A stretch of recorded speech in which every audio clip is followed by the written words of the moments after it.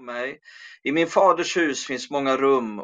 Om det inte vore så skulle jag då sagt er att jag går bort för att bereda plats åt er. Och om jag än går och bereder plats åt er skall jag komma tillbaka och ta er till mig för att ni ska vara där jag är. Vi befinner oss ju nu i adventstid mellan 3:e och 4:e advent, och då vill jag passa på att tala om andra advent. Ja, men nu Sven, har du väl blivit snurrig i mössan i alla fall? Det är inte andra advent, nu får du väl hålla dig till rätt advent här. Jo, jag ska faktiskt tala om andra advent. Är du redo? Andra advent. Är du redo? För vad betyder advent? Advent betyder ju ankomst. Och vi firar ju minnet utav Jesu första ankomst, och advent är ju en väntan på hans första ankomst.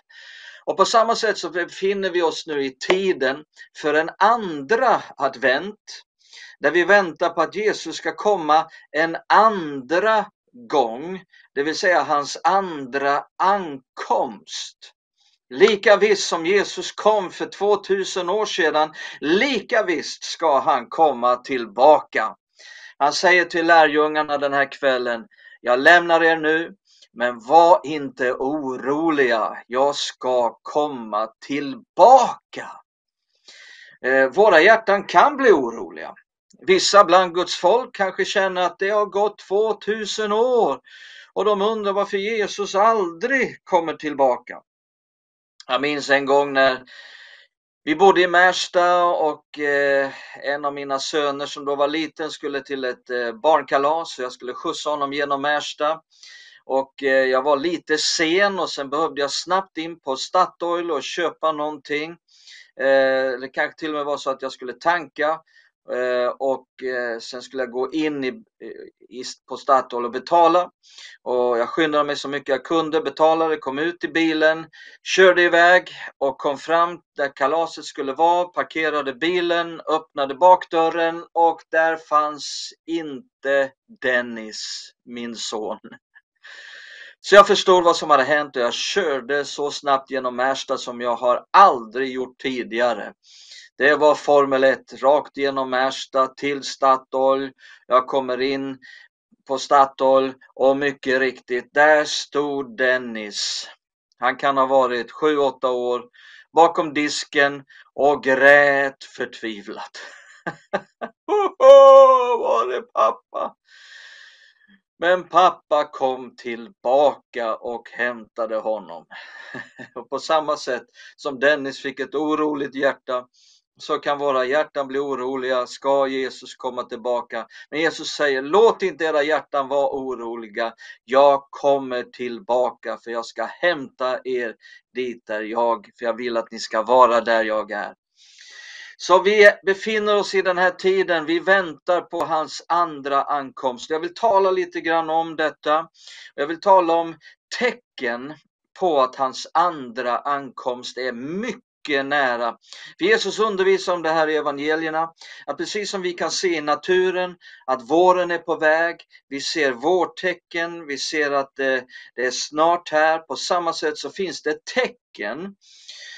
Och det här kan man ägna långa bibelstudier åt, vilket jag inte ska göra, utan jag ska bara ge dig nu några snabba tecken på, utan att förklara allting om det, utan bara ge några snabba tecken på att Jesus kommer mycket snart.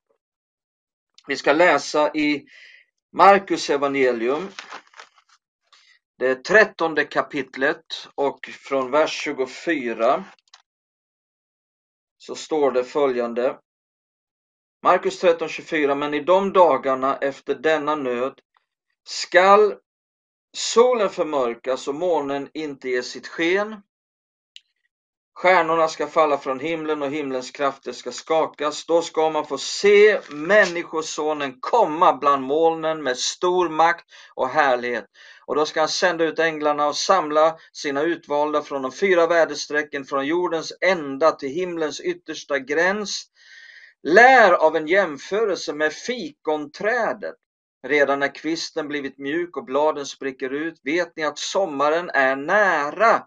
När ni ser allt detta hända ska ni på samma sätt veta att han är nära och står vid dörren.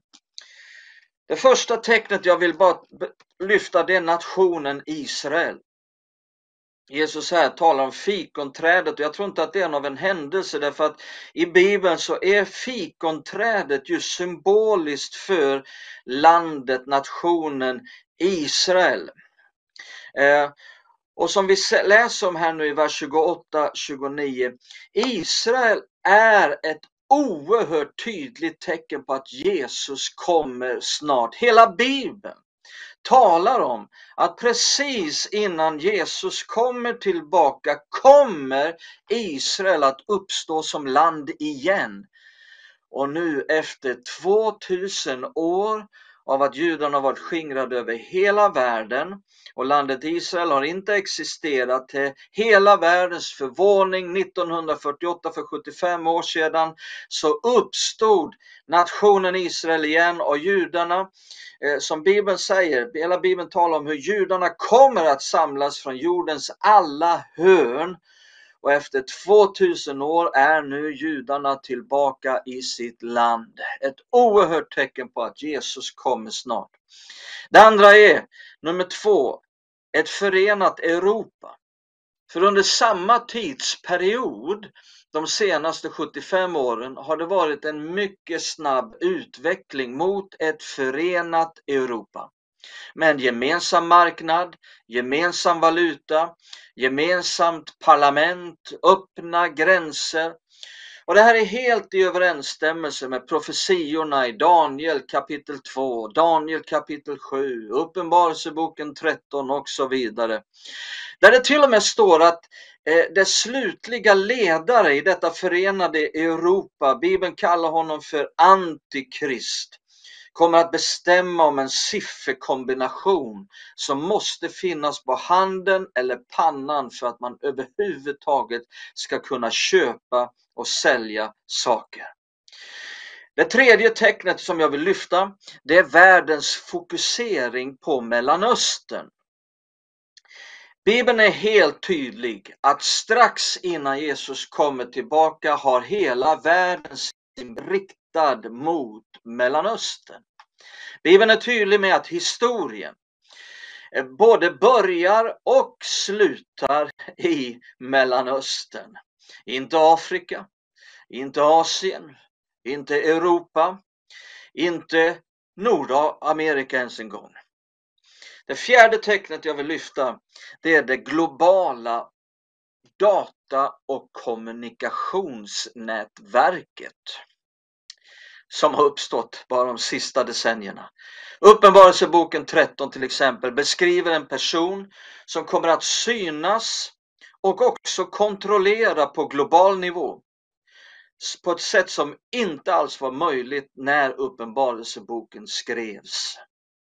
Det femte tecknet jag lyfter är det stora andliga avfallet. Jag läser i andra Timotebrevet, det tredje kapitlet, från vers 1 står det: Det skall du veta att i de sista dagarna ska det komma svåra tider. Människorna kommer att älska sig själva och vara penningkära, skrytsamma, stolta, hånfulla, olydiga mot sina föräldrar, otacksamma, gudlösa, kärlekslösa, oförsonliga, skvalleraktiga, obehärskade, råa, fientliga mot det goda, falska, egensinniga och högmodiga. De ska älska njutning istället för Gud och ett sken av Guds fruktan, men förneka dess kraft. Håll dig borta från dem. Bland dem finns sådana som smyger sig in i hemmen och snärjer, kvinnor som är tyngda av synder och drivs av många slags begär och som ständigt undervisas men aldrig kommer till insikt om sanningen. Liksom Jannes och Jambres satte sig upp mot Mose, står dessa män emot sanningen. Det är människor med ett fördärvat, korrupt, förvridet sinne. Deras tro håller inte provet, men de kommer inte längre att ha någon framgång. Deras galenskap ska bli uppenbar för alla, liksom fallet blev med Jannes och Jambres. Den här texten säger att i den sista tiden kommer hemska tider när människor ska älska njutning mer än Gud. De kommer att vända sig, står det, från sanningen och få sina sinnen helt förvridna och korrupta. Och vi har numera sammanhang, till och med inom kristenheten, där ledare kan förneka grundläggande saker i kristendomen och fortfarande förbli i talarstolen. Saker som Jesu gudom, Jesus som enda vägen till Gud och att hela Bibeln är Guds ord. Alltså det finns hela samfund som rättfärdigar grovt omoral, välsignar det som Gud säger är en styggelse. Så det stora andliga avfallet är ett stort tidstecken. Det sjätte jag vill visa på är det världsvida predikandet av evangeliet. I Matteus 24, vers 14 så säger Jesus: och detta evangelium om riket ska predikas i hela världen till ett vittnesbörd för alla folk, och sedan ska slutet komma. Jesus säger att evangeliet ska predikas till alla folkslag. Bibeln förutspår detta. Och jag är glad att kunna säga att fler människor än någonsin predikar evangeliet på fler platser än någonsin och ser fler och större resultat än någonsin. En enorm missionsvåg sveper över vår jord idag, och du och jag kan vara delaktiga i det som Gud gör på jorden idag, och det är ett stort tidstecken. Det sjunde och sista tecknet jag vill visa på, det finns fler naturligtvis, men de här 7 vill jag lyfta fram. Det är den växande rörelsen mot politisk korrekthet och tolerans. Det handlar om en ren mani, för att tolerans är den stora dygden. Bibeln kallar Antikrist för laglöshetens människa, vilket inte innebär att han inte har några lagar, utan handlar om tolerans och öppenhet. Vad gäller olika religioner, vad gäller synd, etik och moral. En strävan mot ett samhälle utan normer. Människan avgör själv vad som är rätt. Detta är dygden, och i toleransens namn attackeras de som säger att det finns absoluta sanningar. Detta smyger sig till och med in bland Guds folk på ett sätt som vi aldrig tidigare har sett i historien. Att man ska offra sanningen för vänskap, frid, tolerans. Allt det här bygger bara scenen för Antikrist att kunna kliva fram som fredens och toleransens människa, som Bibeln beskriver honom. De här tidstecknen, de är viktiga att se. Dock så vill jag poängtera en fara i detta. Och det är att bli mer upptagen med tidstecken och sätta datum än att vara upptagen med att han faktiskt kommer tillbaka. Jesus säger att det mest viktiga, det är inte att kunna räkna ut dag och stund, utan det mest viktiga är att vara redo. Många skiljer sig i sina uppfattningar om exakt när allt ska ske och hur det ska ske. Men Jesus har inte menat att vi ska bråka om vem som bäst vet när och hur han kommer. Det kan bli ungefär som när 2 läkare bråkar om vems diagnos som är rätt, och allt du vill är att bli frisk. Så syftet med den här undervisningen måste vara att skapa ett underbart hopp och att människor blir redo. Andra advent, är du redo? Det är det jag vill tala om. Så lever du redo? Hur kan jag se till att jag är redo, kanske någon undrar. Ska vi sälja allt vi har och flytta ut i skogen och vänta? Ska vi gå och lägga oss bland gravarna och vänta på uppståndelsen som sker i samband med att Jesus kommer tillbaka?